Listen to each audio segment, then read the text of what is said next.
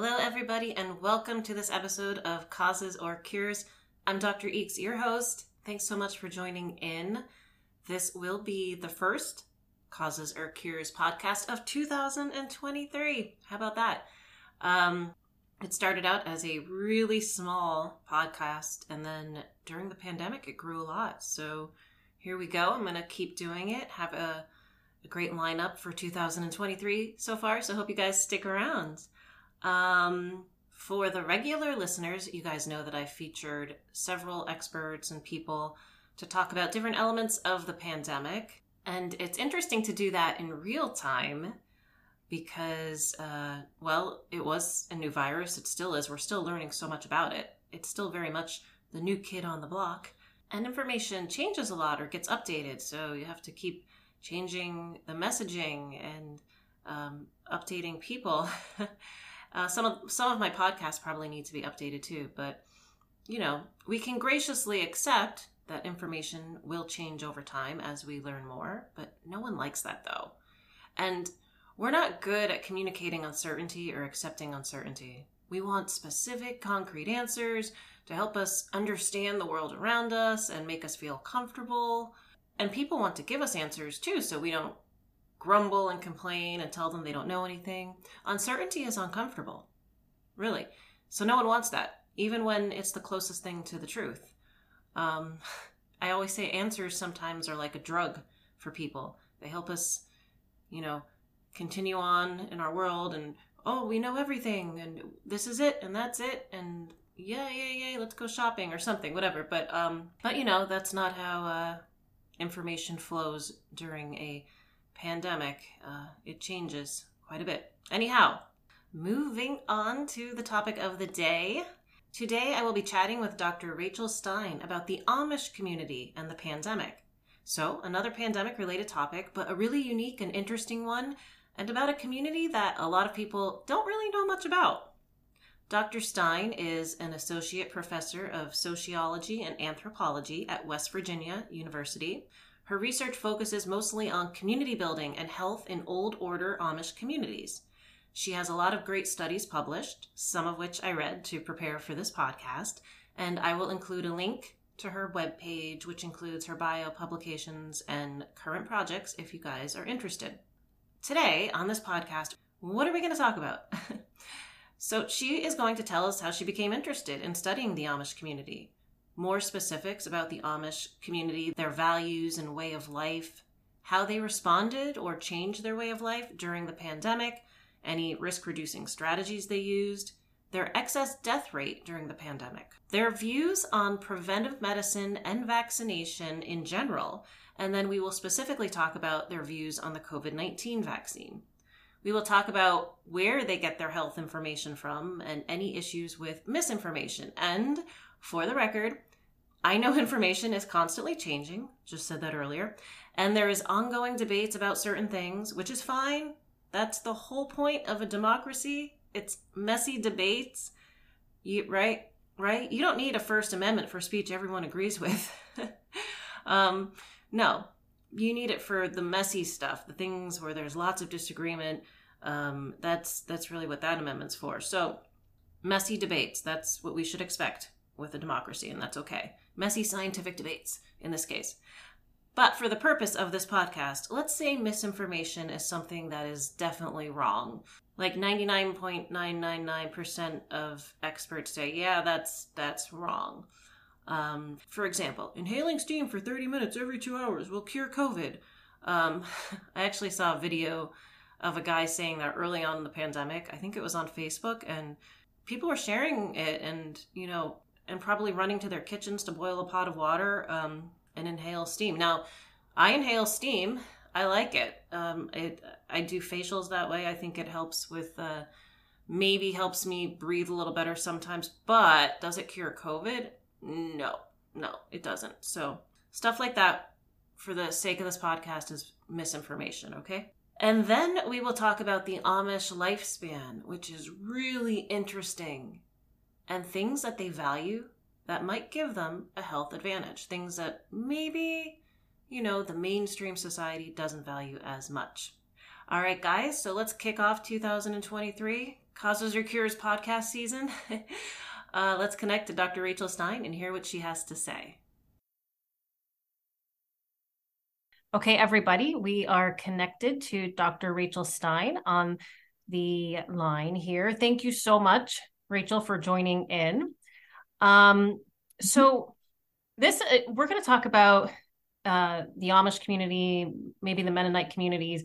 I was reading through a lot of your papers, and I've always been interested in how these communities were responding during the pandemic, and the different public health guidance that was out there. So I really enjoyed going through some of your studies. But before we kind of dive into the questions, do you mind telling us a little bit about you and how did you get interested in these communities and studying this kind of work? Sure. So I am actually from Holmes County, Ohio. I grew up really close to Holmes County, and Holmes County is arguably one of the largest Amish settlement. The largest Amish settlement, there's sort of a competition between Holmes County and Lancaster County in Pennsylvania. So I grew up right on the edge of a very large Amish settlement. And growing up, being around the Amish was very normal to me. And then when I moved away from home and people found out that I was interested in the Amish, they would ask me a lot of questions.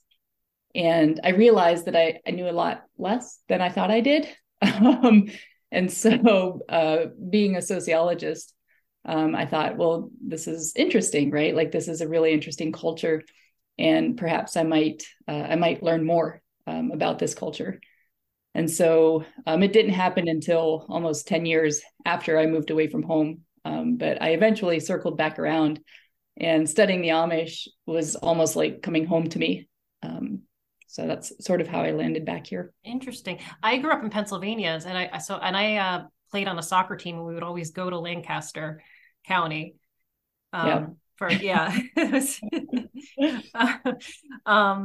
It's always been just so fascinating. The one thing I remember the most, this might sound crazy, but the clotheslines always enamored me because they looked so perfect. Right. Like acts of meditation or something. Compared to our clothesline in our backyard, which was a mess, but I was like, wow, this is amazing. So when we're thinking about, the pandemic here, and there was all these, recommendations, some mandates, I suppose, social distancing, stay at home orders. And as I was reading your one paper on how the Amish and the Mennonite communities responded, a lot of it has to go back to, I feel like their core values and kind of like what they value, how they view the government's role versus, religion. So can you maybe talk about that, like what the background basically, if that makes sense? Okay. Let me start talking and you can tell me if I'm on track or not. Okay, that's perfect. I love this setup. Okay. So I'll start with sort of a disclaimer. In a lot of my work, we talk about the Amish and the Mennonites, right? We focus more so on Old Order Mennonites in a lot of our work. But I want to sort of start by saying that when we focus on these groups, the Amish are not all the same, right? And so a lot of times when we talk about the Amish, we assume it's this large group and all the people within the Amish are the same, and that's simply not true. And so we make sort of a lot of generalizations so we can more easily talk about these things. Okay. But within the Amish, there's lots of distinctions as well. Right. And so there's lots of different affiliations across Amish and lots of distinctions across Mennonites as well. But when we talk about them more generally, we talk about the Amish and the Mennonites. So that's my disclaimer. Good. Yeah, fair enough. Absolutely. And so the Amish and the Mennonites more broadly, right, come from the Anabaptist tradition. And so this dates back to 16th century Europe.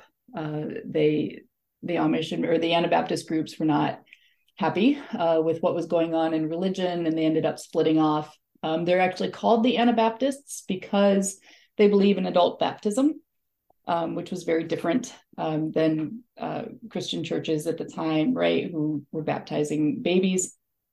So Amish believe that people should have the choice to join the church. And they also believed in the separation of church from state, right? And so the state had a pretty powerful influence over churches during that time. And the Amish were interested in sort of separating the two out. And so those two components remain important for both the Amish and the Mennonites today, the separation of church and state, and also the belief in adult baptism, right? And so people should be able to choose to join the community. The separation of church and state is relevant when we start thinking about COVID. The Amish do believe in government, and they do believe in listening to government leaders. You can read about how like Amish respect the leaders, and they believe that the leaders are there for a purpose, right? And a lot of times Amish will pray for community government leaders. But I mean, so they do believe in government, right? But they generally don't take part in government. And so they aren't actively involved in any government sort of issues, except for maybe like local issues. But they generally make that distinction, right? They aren't interested in becoming involved in politics, et cetera. And so when COVID happened, right, at least in the United States, it became very political pretty quickly. So we talk about we talk about that a lot in our research, right? Which complicates some of the reactions to COVID. But the government was putting out these initiatives, right, about social distancing, about masking. And I mean, in general, people didn't know whether or not to believe them for a lot of different reasons, right? Guidelines were always changing, and then things were political, et cetera, et cetera. And I would say that the Amish aren't that much different from everybody else in society, right? Sort of, what do we believe? How do we know that that's the right thing to do, right? But for the most part, I mean, the Amish sort of continued doing what they do, right? And so things that are important to them, things like the community, things like seeing one another, right? Things like community support and talking to one another in the community. Those things remained important through COVID. And so you see a lot of Amish and Mennonite communities who didn't follow the guidelines, right? They didn't follow social distancing. They didn't follow masking. At the onset of the pandemic, there were restrictions on like number of gatherings. Yeah. We see sort of varied adherence to those sorts of guidelines as well. Yeah, and I think a lot of it is because like their culture is so focused on community, right? That's sort of what they value. And so they continue to do what they value. And that makes sense. So in one of your studies, you analyzed, I guess, entries by scribe entries. Is that the best way from the budget? Now the budget is like the Amish newspaper. Is it? Mm-hmm. Okay. That, and then there was another one I think I mentioned maybe in another paper, the diary. Are those the two biggest ones? Those are two of the biggest, yeah. Mm-hmm. Okay. And you were kind of looking to see that's how you were, I guess, assessing whether or not there was any kind of change behavior. But can you tell us a little bit, like, I thought that was interesting, like the budget, because people don't, because like where are people getting their health information from, for example, or what is influencing people is part of kind of public health and how people respond. So can you just tell us a little bit about that? What is that, the budget? Yeah, sure. So I didn't really realize that the budget was like a weird thing until I moved away, because we grew up like in our house, we got the budget, right? And it was just part of the news that came into our home. And so both the budget and the diary, we can talk about them as Amish correspondence newspapers. And to sort of make sense of that, I'll talk just a little bit about how the budget was formed. The guy who first started the budget, he started it as a local newspaper in Sugar Creek, Ohio. And then he had some Amish friends who moved out of the community. And when they moved out of the community, they would send him letters to stay in touch, right? And they would tell him, like, this is what's going on in our new community. And he ended up publishing those in the budget. And that was sort of like the beginning of the budget, right? And so people from different communities, we call them scribes, they write into the budget, right? And they submit their letters, and basically they just talk about what's going on in their community. And so now the budget represents probably 500 to 600 communities across the United States, and there's some international communities as well. And it's just people, scribes, writing in, and they talk about news in the community, like what's going on. And same with the diary. And they just mail their letters in. They just mail their letters in. Wow. They either like snail mail, they can fax them. And more and more, there are Amish who email them as well, right? Like if they work at a business where there's a computer or something like that, they can email them. Okay. I was curious about that. So, so some use email, some don't, I guess. Yep. Okay. Yep. Okay. Mm-hmm. And then I read well, I guess, March 2020 or around there, March, the budget did publish the CDC guidelines. Is that right? That is right. Mm-hmm. And so one of the, let me talk about this just for a second. One of the things that makes the Ohio Amish community interesting / unique is that they have a steering committee. And so the steering committee is made up of leaders within the Amish community. The steering committee doesn't really have any power. They're more like just a body of people who can like meet and discuss if there are any issues, or like when COVID hit, right? They can provide guidance to the community, things like that. But the steering committee doesn't really have any like real power over any of the Amish community. But when COVID hit, the Amish steering committee actually supported the CDC recommendations, and the budget newspaper published the CDC guidelines, and there was an endorsement from the Ohio Amish Steering Committee, also published in the budget, right, where they were saying that communities should follow these guidelines. Interesting. Okay. Yeah.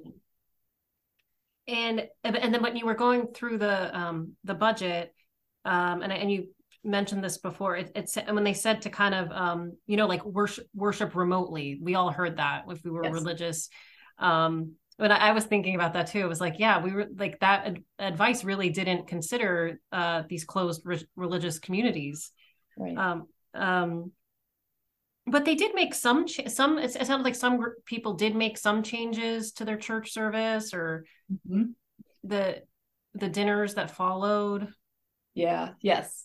So Amish church services in general, they can differ across affiliations, but in general, the service starts in the morning and goes all morning, several hours, right? And then after the service, it's lunchtime, and everybody gathers for lunch. The church services take place in somebody's house, and so most Amish affiliations don't have like church buildings. Mennonites generally do, but when Amish are meeting for church, they're meeting in somebody's house, right? And so like they bring benches in, and like everybody goes into the house to have these 3-hour services. Which, when you think about it, right at the beginning of COVID, when there's sort of an emphasis on like you need to social distance and you need to mask, right? And that looks different in a church building versus somebody's house, right? And so, so there were some Amish congregations who did not follow the guidelines, right? They kept meeting. And so like they would gather in people's houses. There were some districts who stopped meeting and they would use conference lines. And so like these are telephone lines that you could call into and listen to a preacher. And we didn't look at this specifically, but we were talking to other people who were looking at this, right? And some of the conference lines were so overloaded, right, that people couldn't actually call in because like there were so many people trying to call in to listen to these preachers talk, right? And that was sort of like their only way to connect with people, right, is to call into these conference lines. And then some church districts just like canceled services, and so there was no sort of meeting whatsoever.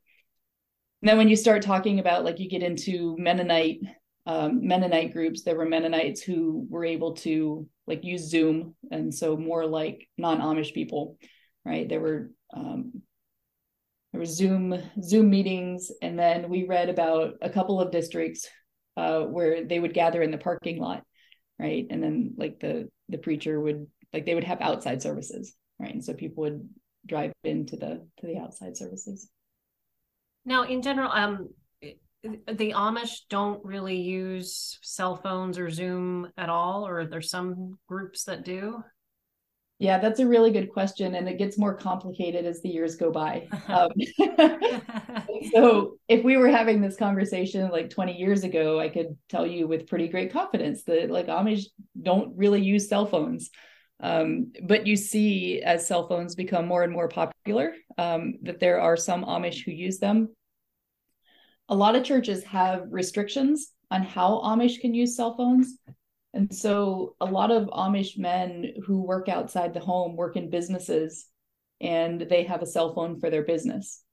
And so in a lot of churches, that's okay, right? It's okay to have a cell phone for your business. There are some churches who then sort of require the phone to stay out of the home or only be used for business purposes, things like that. So cell phones are sort of creeping into the Amish community. And there's some folks out there who are looking at this and sort of looking at the impact, right? And then there's some church districts who are sort of okay, right? Or maybe a little bit more flexible with cell phones as long as they don't have internet connectivity. And so like if it's just used for a phone, that's okay, but like drawing the line at being able to connect to the internet.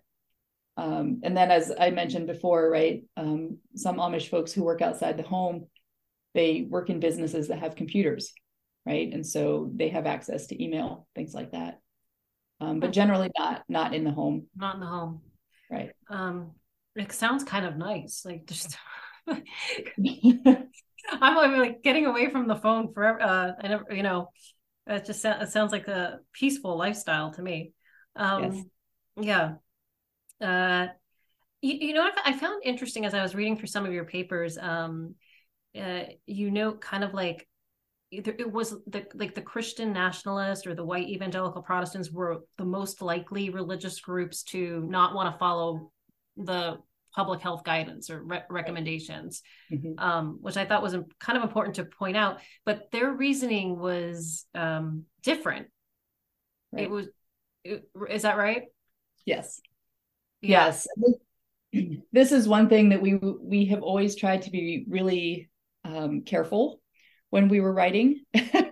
And so, I mean, the stuff that we have done on looking at the Amish population in COVID, people weren't doing it yet, right? But people were looking at Christian nationalists and COVID and some of the resistance there, right? And so we drew on that literature to sort of talk about how these closed religious communities were resisting some of the COVID guidelines.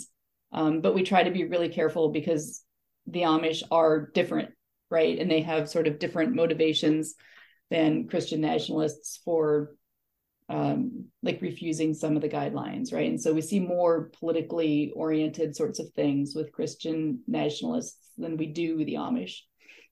But there are some similarities, right? When we talk about closed religious communities, right? And sort of emphasizing communication within the groups, right? And so there are some similarities, but there are also some really, really important differences. Right, right, right. And it seemed like in terms of like the social bonds in the community, like that was so important to the Amish, whereas I didn't that may not have been like a top reason for some of the other religious groups. Right. Yeah. Yeah. And that's one thing that we keep coming back to in our research, right? Is the importance of community, the importance of Mm, family, right? The yeah. importance of connections amongst the Amish, which I believe is driving a lot of the behavior. Yeah. Yeah. Um, you also looked at excess death, which I thought was interesting. There's a lot of talk about excess death right now, due to the pandemic, which I always mess this up, but it's the difference of between the observed deaths and what you expect in a given time period. Did I say that right? Yeah. Yes. Okay. Okay. So what did you learn there in the about the excess death rate in the Amish or Mennonite communities compared to I guess the national average or national rate? Yes. So let me talk for a minute about our work that has been published, and then I can talk for a minute about where we are going with our work. Awesome. Sounds good. So when we looked at excess death, our paper that is published, we looked at the year 2020, and we actually used the budget newspaper to capture death, and we coded obituaries that were published in the budget. And so, first of all, we recognize that the obituaries that are published in the budget do not represent all Amish. And so it is like the readership of the budget that is represented there. But it's a pretty good representation considering that there's not a really good way to capture excess death amongst the Amish, right? Or even COVID rates amongst the Amish, because the Amish generally don't get tested for COVID, right? And if we look at death certificates, there's no way to tell if like it's an Amish person versus a non-Amish person. And so trying to capture this data becomes challenging. And so our solution to that was looking at obituaries in the budget newspaper. And so we looked at what the death rate was between 2015 and 2019. And that was our baseline deaths, right? And then we looked at what the death rate was in 2020. And we found that there were many more deaths in 2020 as compared to the baseline or the past 5 years, right? And so we see that there was a spike in deaths in March and April, like when COVID first hit the United States, right? We see that spike. And then we see like an extreme spike in November. It was like over 120% increase in deaths, right? As compared to the past 5 years. And so we make the argument in that paper, right, that Amish are indeed affected by COVID, right? And pretty tragically so, right? And then we link that back to like the daily routines and the rituals within the Amish community, right, emphasizes that face-to-face contact with one another. And so if people are still like gathering and still meeting for church, and then COVID is spreading within the community, right, and it creates these ideal situations for COVID to spread. Again, going back to like we talked about churches in the house, right? And so as people sort of cram into these houses for church service, it's an ideal way to get COVID sort of spread across the community. And we see that impact, right? Because the number of deaths is greatly increased in 2020 as compared to the baseline measure. And so the other part of your question, you asked about how that compares to like the US more broadly. And so that's what we're doing now. Okay. And so in our first paper, we were just looking at sort of the impact within the Amish community. And then we saw that the trend lines matched with infection rates in the US, right? And so like as infections went up, we saw excess death rates going up. And the patterns matched pretty consistently all the way across 2020. And so now we're going back and we're looking at the past 2 years. We're looking at excess death amongst the Amish. And then We're also looking at excess deaths within the U.S. population to see if there's similarities across the two. And are you doing this for like the pre-vaccine period and the post-vaccine? So we do it across when vaccines were introduced. And if you look at the data for excess deaths in the United States, you can see when vaccines were introduced, which is just really interesting, right? Because the excess deaths actually start to decline. And so vaccines were first available like end of December, beginning of January, and then they became more widely available at the front part of 2021, right? Like January, right, yeah, that's right. March, right? Yeah, yeah. When more people were getting vaccinated. And so you can see, like in the United States, like during that time period, the number of excess deaths actually declines, right? And so you can see the impact of vaccines, which is just really interesting, right? That the excess death rates are sort of reflecting what is going on in society. Yeah, no, absolutely. That'll be interesting. So you're working on that research now, Yes. which is kind of a good segue because my next question is about vaccines. And I read your paper published in the journal Vaccine, right? Okay, so that was 2021, and you kind of were talking about vaccination patterns in general in the Amish community. I think the Ohio Amish community. So can you just tell, like, what are the Amish beliefs about vaccine acceptance? How do they feel about vaccines? And then we can tie it into maybe the COVID vaccines. Sure. Yeah. So my argument with vaccines has always been that the Amish are not that different from everybody else, right? And so you have Amish people who are completely on board with vaccines, right? They get their children fully vaccinated, and then you have Amish people who are hesitant to get some of the vaccines, and so their children are partially vaccinated. And then you have Amish who are completely resistant to vaccines. Sounds sort of like the US population, right? Yeah. Yes, it does.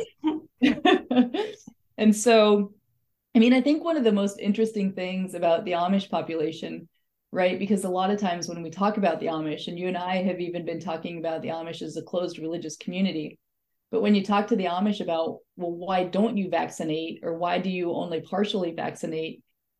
Religion is not the reason, right? The Amish will cite reasons similar to the US population, right? Like, we're afraid that too many vaccines at a young age will be harmful to the children, or these diseases really aren't that serious, and why should we vaccinate, right? Which is the same sort of thing you see in the broader population. And so you see, I mean, within the Amish, you see sort of different categories, but you see the same sorts of reasons being offered, right? Either for vaccinating or not vaccinating, as is offered in the broader population. Right, and I think in the paper you point this out too. There was an increase, or I'm sorry, a decrease in acceptance, and you see that too in the country. I think even internationally we're seeing that. Right. Yeah. So the paper that we did for vaccines was actually in collaboration with a doctor from the New Leaf Center for Special Children, and another doctor who works at that center did a study, I think almost a decade ago, right? And they found that now versus a decade ago, the number of families who are vaccinating has decreased. Yeah. Why do you know? Why do you think that is? That's a really good question. I mean, I think a lot of reasons. Yeah. And I don't think it's just the Amish. I think it's not. Yeah. Right. That there's, I mean, I'm reading a lot of other research right now, right? And so, like, some of the stuff that I'm seeing is like, this is actually becoming less true, which I also think is interesting. But let me say this first. Like, we see less of these serious types of diseases in today's society than we have in the past, right? And so since we generally, the general we, right, since we don't see them, we may sort of forget how serious they are. And we may not think that there's a really big need to vaccinate, right? Because we don't see these things anymore. And so what's the use of vaccinating healthy children, right? If we think that the perceived risk of getting these illnesses is low. And so that could be part of it, right? Which then I think it's interesting that we see like some of these diseases popping up again, right? Which is just super interesting. So I think that there's some of that, right? There's some distrust of medicine, right? That you see sort of more of perhaps today than a decade or so ago, right?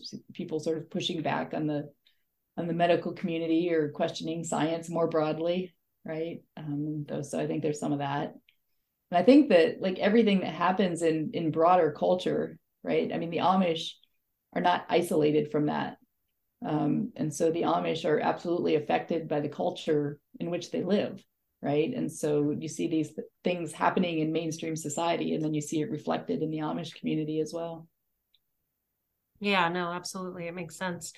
And I think I read in that paper that you wrote, you wrote that 75% would reject the COVID vaccine due to fear of adverse reactions or adverse, I guess, effects, which I think mirrors the general population.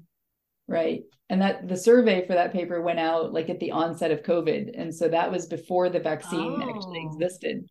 Okay. Yep. And so and so when they did the survey wasn't supposed to be about COVID. It was just supposed to be about vaccines more generally. Yeah. And then like as they were getting ready to distribute the survey, then COVID hit. And so then they put on a question about COVID vaccines. And so again, like this was the onset of the pandemic, right? And lots and lots of people getting sick. And there was talk of like, well, what if there is a development of a vaccine? And if there is, would you get it? Right. And I think at that point, and then even as the vaccine was being developed, right, there was a lot of fear because this vaccine was developed so quickly, and how can it be safe? And so lots of questions surrounding that, again, within mainstream society and then also within Amish communities. And I found these bits interesting. Those that would accept a vaccine, healthcare workers were their primary influence. Yes. And then the wives cited their spouses as the primary influence. Okay. And then those that wouldn't, that rejected it, the bishops were the most influential. No, who's is the bishop like the head guy? Okay. He'd be the head of the church or the head of the church. Okay. Okay. Yep. Okay. So if they said you don't get it, that's powerful. Right. Got it. Yep. Okay. So what do you know what how did the Amish end up getting the COVID vaccine? What did the rate mirror the general population? Do you know? And so we don't know anything for certain. Because it's hard to track, right? Yeah. I don't know how. I was thinking in my head, like, how do you track that? Does that go in the budget? But from what we have done and what we have read, we suspect that most of the Amish have not gotten vaccinated. And this is actually related to a paper that we're working on, which I hope I can send to you soon. Because COVID spread so much in the Amish community, sort of from early on, Amish communities were talking about herd immunity, right? Even okay. Like way early on in the pandemic, right? They were talking about herd immunity. And so sort of get this mindset of, well, if I've had it, why should I get a vaccine? right? And so I think that's a piece of it, right? Because so many people within the community got sick. And so there was a question about, well, we've gotten sick, right? We've had it. And so what's the use of getting a vaccine, right? And so I think that there was some of that going on. But then I think too that there's a lot of the distrust within the Amish community too, right? With how quickly the vaccine was developed. And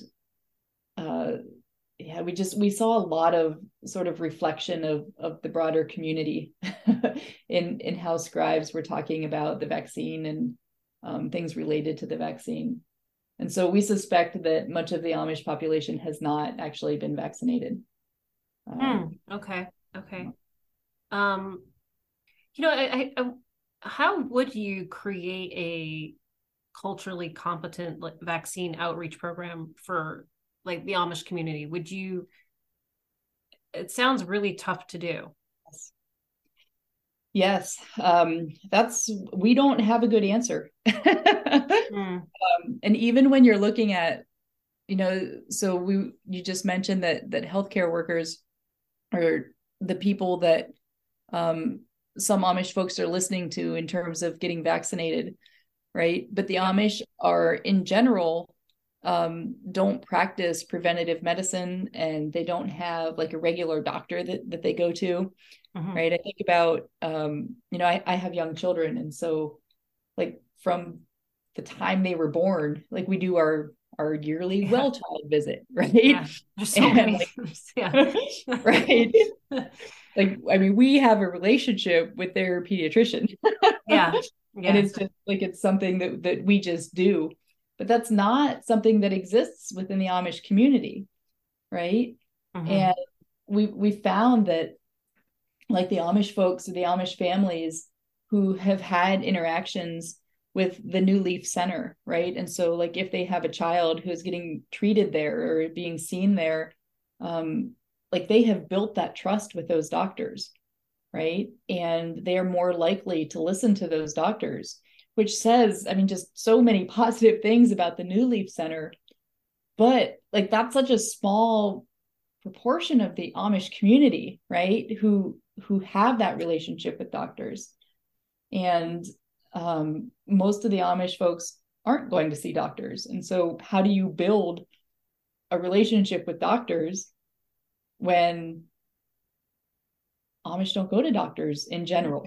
Right. It becomes really complicated. Yeah. And so, I mean, we do know that they listen to their bishop, right? Or they listen to prominent leaders within their community. And then the question becomes like, well, how do you get that information into the community, right? Like, how do you communicate that? And I don't have a good answer.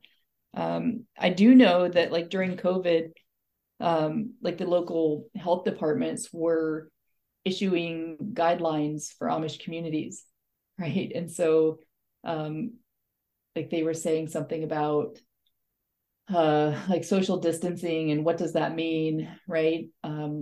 And some Amish families like either live with or live sort of connected to like elderly people in their families. And so there's like always these family connections that are just outside your nuclear family, right? And so they were talking about like social distancing. What does that mean? And who's included? And what does it mean for people who live in these sorts of arrangements? And right. But then how much are Amish actually following that? I don't know. And how do you get them to follow that? I don't know. Right. And it's not like if you're not a member of the community, even though you're, I guess, well-meaning or something, you're probably not going to be accepted or listened to. Right. You can't just like walk in like, hey. Right. Yeah. And I mean, I think that that's another thing. And like, as an outsider who studies this group, like the sorts of things that happen, right? Like when people get sick, or when people die, I mean, it's terrible and it's a tragedy, but like it's part of God's will, right? Mm. And like I think the community thinks about those sorts of things differently Mm. than non-Amish people do, right? And so Yeah. as an outsider, you come in, right, and you have all these guidelines and you have these things because like this is important and we need to stop the spread and we need to do all this. And then the question is why? Right? Like Yeah. why? Like this is Yeah. just a part of life, and people get sick and it happens, right? And then we deal with that and then we move on. And so I think that like just different mindsets, and it's hard to sort of wrap our head around that as an outsider, right? Yeah. Yeah. No, absolutely. Um, mask wearing, that was probably not, Mm-hmm. did that happen? No, Not, no. no. Mm-mm. Yeah. Okay. Um, I mean, we had so many mask wars and, you know, Yes. Yes. oh my goodness. It's still happen. It's still happening. The like mask. Actually, when I was one of an earlier podcast I did in the pandemic was on face masks, and I've never received so much hate mail just for interviewing a researcher in Hong Kong. I mean, people were like, "You're Satan." I was like, "Whoa, whoa, whoa, whoa, whoa! This was about face masks." Yeah. But yeah, that was my introduction to how controversial things were gonna be. Right. So Yeah. I I mean, was like, oh, I go was like, I ahead. don't make any money from this podcast, okay? Like, back off, everyone. Yeah. I mean, it's wild, right? And so my parents still live up in Amish country, Yeah. and like my family and I live in a college town, right? Okay. And so like when the masking mandates came out, like we were all masked here, right? Like Yeah. the whole town, right? Like Yeah. everybody sort of on board with the masking. We were masking everywhere we went, right? Everybody's doing it, right? Yeah. Same here. Yeah. I'm in New Right. York City now. Yeah. So Yes, right. yeah. Yeah. And we went up to visit my parents, and we went somewhere with my dad, and we went out. And so like a primarily Amish event, right? And we went into this place and like nobody was masked. It was weird, right? Yeah. Because we had sort of gotten used to like Yes. when you go out in public, like you put on a mask and Yeah. everybody else that you see is masked, right? And it just sort of became part of like what we do. And then we like travel 3 hours away and it's like a whole different world. Yeah, it was wild. Um, yeah. The mask. Gosh, misinformation. A couple of things you've written. You say that that could be a problem. Mhm. Um, how do you combat that? What do you I mean, and also like I want to be clear here too, because like this was a very different time, and like it's a pandemic, and we're just getting evidence in, and it was changing, and I don't necessarily think we did the best job with communication, or people kind of got, oh, it's like this, and it's going to be like this forever, and they're like, then something changes, right? Because the virus changes, and it's new, and you have to adapt and try to communicate uncertainty to people, which and nobody likes uncertainty. Right. Yeah. And I mean, everybody's talking in the public health community, like misinformation is this huge problem. And I'm kind of like sitting there in these meetings sometimes, and I'm like, well, everybody has the internet, so what did you think was going to happen? Right. But that's not the case with the Amish. That not all of them, at least a good proportion, don't have the internet, don't want the internet. But they still struggle with misinformation. Yes. Okay, Yeah.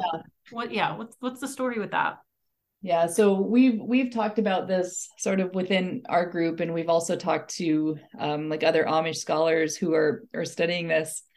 But it's really interesting, right? Because we see like clear examples of misinformation. Just like for example, when the pandemic first started, like there were sort of these ideas on like how COVID could be cured, right? And whether through like herbal sorts of things or I mean whatever, right? But like none of it true, right? There's no cure, and there was no cure in April. Right. Right, But people are unfortunately, yeah. right, people are writing about like these sorts of things that will make COVID go away, right? And so you see this sort of happening. but again, it's not specific to the Amish, right? Like it's not Oh. just the Amish who are talking about these things. But we were sort of thinking about like, well, as you said, right? People are on the internet and they're getting lots of information from the internet, and the Amish are not on the internet. So how are they getting their information? And so even though we talk about the Amish as a closed community, they are certainly not cut off from the non-Amish, right? And so a lot of Amish men work outside the home, and they work like right alongside non-Amish people. And so they're sort of exposed to whatever the non-Amish people are talking about, right? And if the non-Amish people have access to the internet and are talking about these sorts of things, right? They're hearing that from them. And we also we've also talked to folks about so the Amish get from place to place largely by horse and buggy, right? But Right. let's say you want to take a shopping trip somewhere and it's further than you want to go with a horse and buggy, and so you hire a van, right? And in that van, like first of all, you have a van driver who is non-Amish, right? And so both women and men who are in this van are likely talking to the van driver. And so you're getting the van driver's opinion. And then what is the van driver listening to on the radio? Right? Okay. Becomes a good question, right? And so like if they're listening to like AM talk radio, right? Like what sorts of information are the passengers hearing sort of as they're out and about interacting with non-Amish people? And yeah, and so I mean they're getting information from the outside world, right? And so it may not be the Amish person who is on the internet like googling things, but they are absolutely talking to people who are. And I guess they don't have like their own form of fact checkers. Like we we have like fact checking site, Right. which and I kind of am like, because the internet, there's so much out there on the internet, and it's almost like I tell people like we got to find another way to do this, because I feel like people are like monitoring multiple sites, and then people set up a website somewhere else, and it's just too big. It's like it's its own galaxy. You can't do that. I think we have to like teach people how to communicate, like critically think, critically listen to each other. I don't know. Right. um Yeah. I mean, I think that that's part of the problem too, right? Within a community like the Amish, right? And so let's say you go somewhere with a van driver, just for example, right? Or yeah, maybe you hear something from a coworker, yeah, right? And you go home and you tell your wife about like this thing that you heard, and then your wife tells her sister, and then her sister tell, right? And then yeah, it just we've used like the term echo chamber, yes, right, within these Amish communities, right? Because the information comes in and then it gets passed along. yeah, And at no point can like somebody go jump on Google and see, right? Like I heard this, is it really true? Right. And so you're sort of missing that element. yeah, Right? And then like once it gets going, like how do you stop it? Right. Because the misinformation sort of gets in and it starts bouncing around, yeah, and there's no one to like say, okay, wait a minute, right? What's the counter to this? yeah. No, it's extremely hard. And so, and, something, and the more provocative something sounds, um and I always tell people this, like, you can have a boring anecdote that's probably shared by multiple people, and it's just not going to go anywhere because Right. it's so boring, but it's the majority. But then you have one that's like, wow, oh my goodness, I can't believe that happened. That's the story you're going to tell. Yes. Yeah. I mean, and we like to, Because I right. mean, Well, we all like if you go out to a bar or restaurant, like you want to tell the provocative story. Like that's what you want to hear. It's like human right. nature almost. Um, Yep. but it's not, yeah, it's not scientific, so to speak, but I don't know, that's just what we talk about. That's right. Um, yeah. um, I don't know. It's funny though. I mean, I have people send me videos, like crazy stuff, and I can't keep up. And they're like, "Is this true?" And I'm like, I didn't watch the whole thing, but I don't think so." It's like constantly. Right. Yeah. I mean, it's just there's so much out there, um, and then nobody trusts like in terms of credible sites, and you'll be like, oh, well, this is from, we'll be like, where's that from? And you'll be like, well, I got it from here. And like, don't trust those people. So I don't even know, it's like totally, you have to almost then, okay, find somebody that person trusts and then get that person as the messenger. But then once that messenger delivers a message they don't like, they might be written off, That's right. Yes.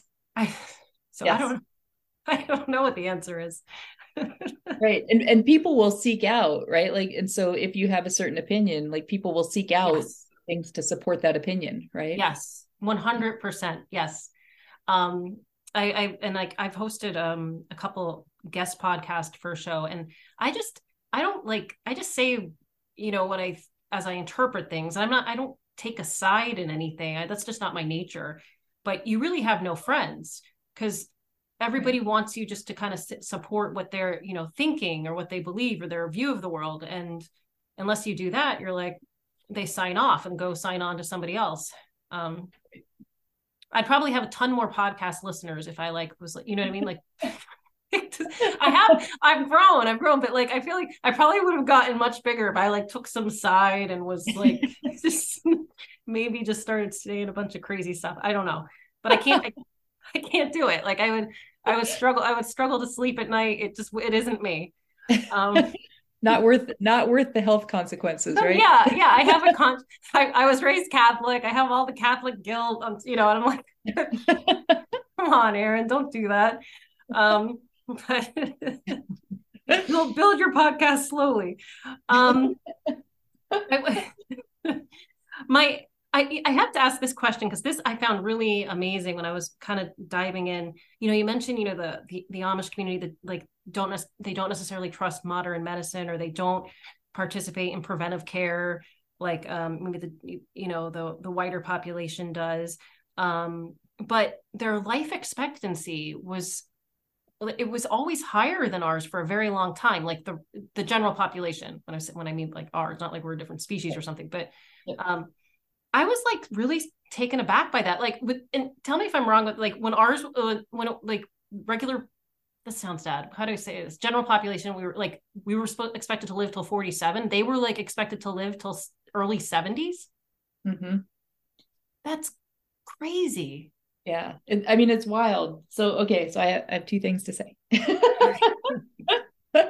So, so Amish generally don't use preventive medicine, right? And so like they don't go for their yearly checkups, things like that. But they will use, like they do use doctors and they do use medicine, right? And so like if they need a surgery for something, like they'll go do that, right? And so they do use modern medicine, but just not in the same sort of way that like you or I would use it probably, right? Okay, yeah. Okay. And they don't like the preventative piece I think is really important, right? And so like I'm not going to go see my doctor if I'm healthy, right? Like why would I? Right? There's really no need, right? So that preventative piece is really important there. And then the other thing, not related to my COVID work, but I did a paper on maternal health, looking at Amish women. I think I saw. I didn't entirely read it, but yeah, I did see that.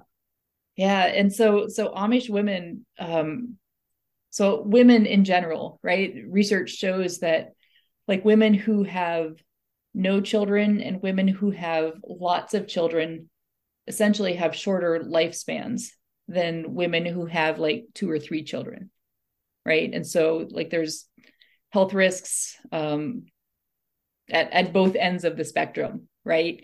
And like that 2 or 3 is sort of like the sweet spot for longevity among women in general. But amongst the Amish, and Amish sometimes have like really large families. And so women who were having like 10 plus children were living just as long as women who had like 2 or 3 children.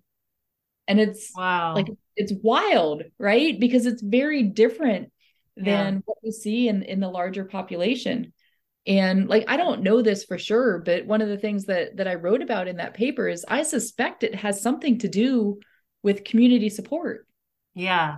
right? Yeah. Because like when Amish women have children, and we read about this in the budget, right? When Amish women have children, like somebody from the community comes and helps them, right? And so like they have a newborn in the house and they have other children.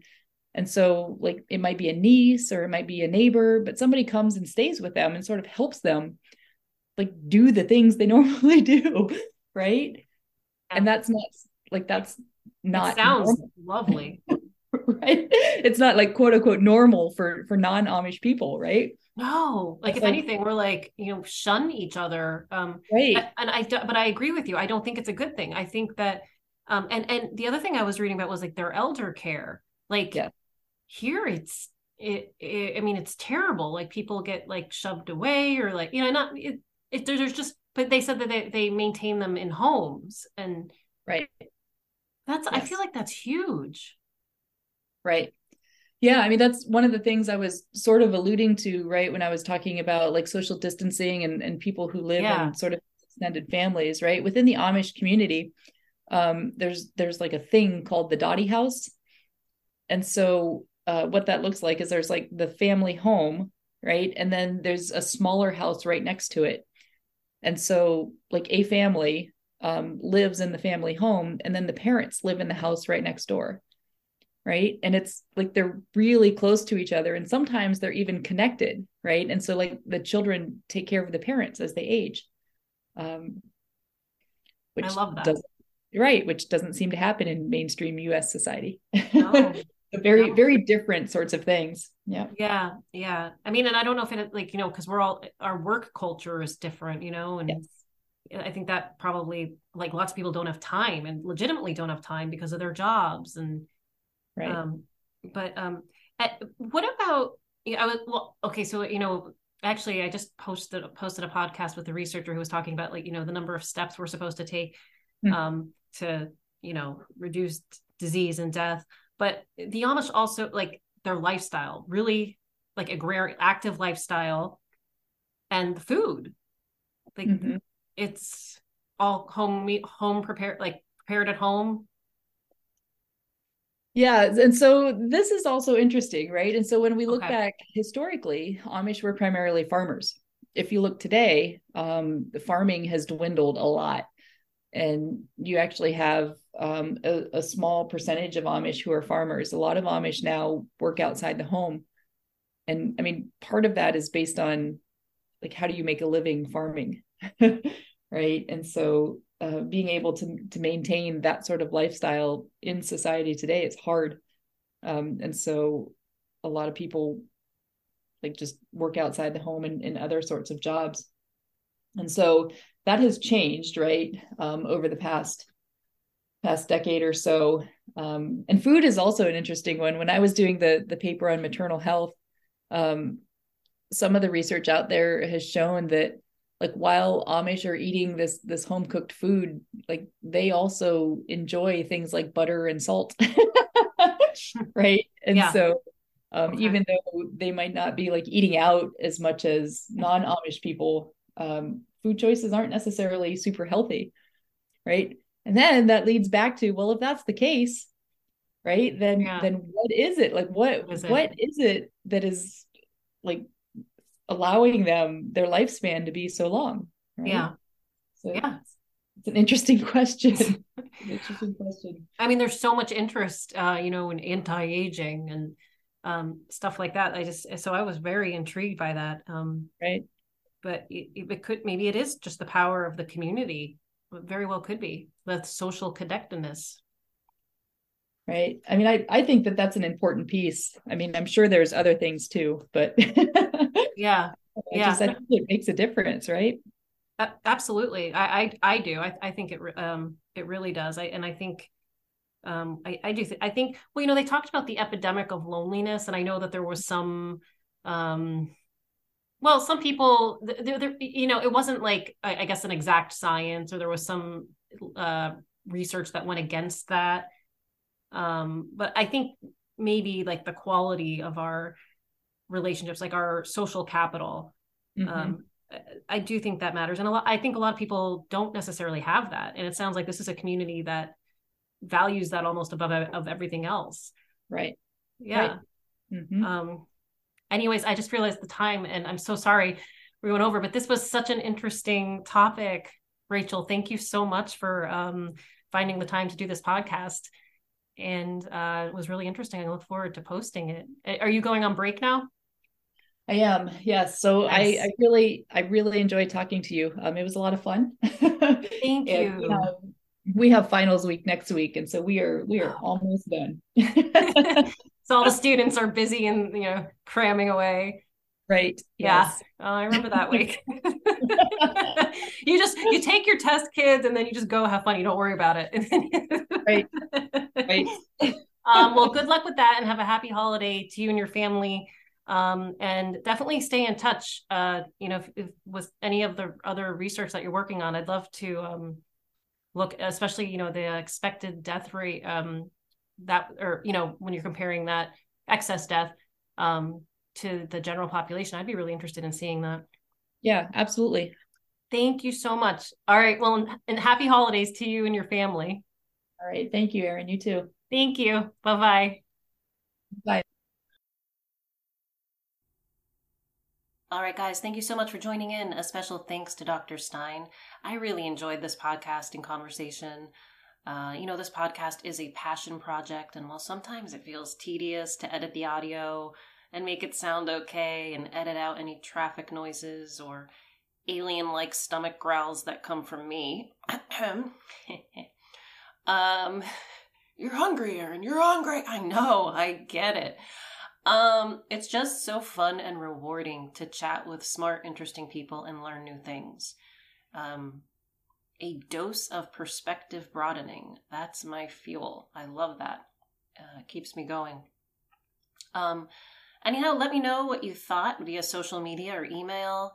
Any show ideas or topics or guests, let me know. I will try to accommodate as long as the topic isn't too out there. Sometimes I do out there topics too. I mean, it depends on my mood, I guess. And just a note, since we talked a lot about, misinformation affecting different people in different ways. I write a lot about this topic. And I think this is kind of an example where, everybody's kind of like purging people from social media sites online. I guess it stopped a little bit on Twitter with Elon Musk, but there's this blocking, and I always compare that to kind of like trying to fight an endless battle, because you could just set up shop anywhere online, and I don't think it's necessarily healthy for a democracy. I think we have to learn how to kind of assess any information that's put in front of us, and that requires employing critical thinking and also listening in conversations, not just being on the defensive from the beginning of the conversation, but listening to what the other person is saying, and maybe looking for the common ground or trying to find some way to resonate with that person. For me, that's always been kind of, the art of public health communication. And I don't think we do a good job of it. And I always joke, and I can say this because I've been called a nerd most of my life, which is fine. I'm happy being a nerd. But I always say we shouldn't be banning nerds from the internet, because you guys have all seen Revenge of the Nerds, right? Yeah. You don't want to do that. If you can help it. And I think we just need to get better at assessing any information that's put in front of us, whether you hear it from the person sitting next to you, you hear it when you're in the back of a van going on a shopping trip, or you read it online. You can't control what people see or hear. It's impossible. It's a losing battle. And no one body should have a monopoly over what is misinformation and what isn't, because, there's always, you always have to consider ulterior motives and the way profit influences things and biases and pride. For example, I think the government I'm fine with them having a say in, well, that's misinformation, that's not, but they can't have a monopoly over that. That would kind of be like putting the boy who cries wolf in charge of verifying wolf sightings, right? I mean, yeah, he might be right some of the times, but hey, there's a history there. We don't have to talk about those examples. You can just read a history book, right? Weapons of mass destruction, that sort of thing. All right, I digress again. Let's get on to a better topic, which is a quote. My new tradition. Holiday quote here. This quote is from A Christmas Carol by Charles Dickens. Because who doesn't love the story of Scrooge and the spirit of Tiny Tim? So this quote is from one of the spirits that visits Scrooge. There are some upon this earth of yours, returned the spirit, who lay claim to know us, and who do their deeds of passion, pride, ill will, hatred, envy, bigotry, and selfishness in our name, who are as strange to us and all of our kith and kin as if they had never lived. Remember that, and charge their doings on themselves, not us. Okay, guys, and just one more, because, on my website at bloomingwellness.com where I write, I have a medical trivia section, like a health trivia section. So this one is about Tiny Tim. It's good trivia for your holiday parties, okay? What ailed Tiny Tim? In Dickens' A Christmas Carol, Bob Cratchit's son, Tiny Tim, is plagued with an unidentified illness that, if left untreated, will kill him in 1 year. He has a short stature, is crippled on one side of his body, and suffers from bouts of weakness. Yet, a cure was available, and Scrooge, at the end of the book, would pay for it. After reviewing medical books from the 1840s, doctors suggest that he would have received the diagnosis of asymmetric crippling disorder. His treatment plan would have included country air, fish oil, vitamin D, bracing the leg, and a mix of tonics that include sodium bicarbonate. Many doctors and medical historians speculate that Tiny Tim had renal tubular acidosis. If left untreated, it results in growth failure, osteomalacia, which leads to fractures, low potassium, which leads to progressive muscle weakness, kidney failure, and death. So there you go, guys, some uplifting... Okay, well, it's holiday trivia, okay? So if you're at a holiday party and you feel stuck, you can just be like, hey, did you ever wonder what caused Tiny Tim's problems in the Christmas Carol? And maybe someone there will have a chat with you. I don't know. All right, I'm going to sign off now. That was a pretty long ending. I hope you subscribe, join in next time, and, have a good holiday season and hopefully a good start to 2023. All right, guys, till then.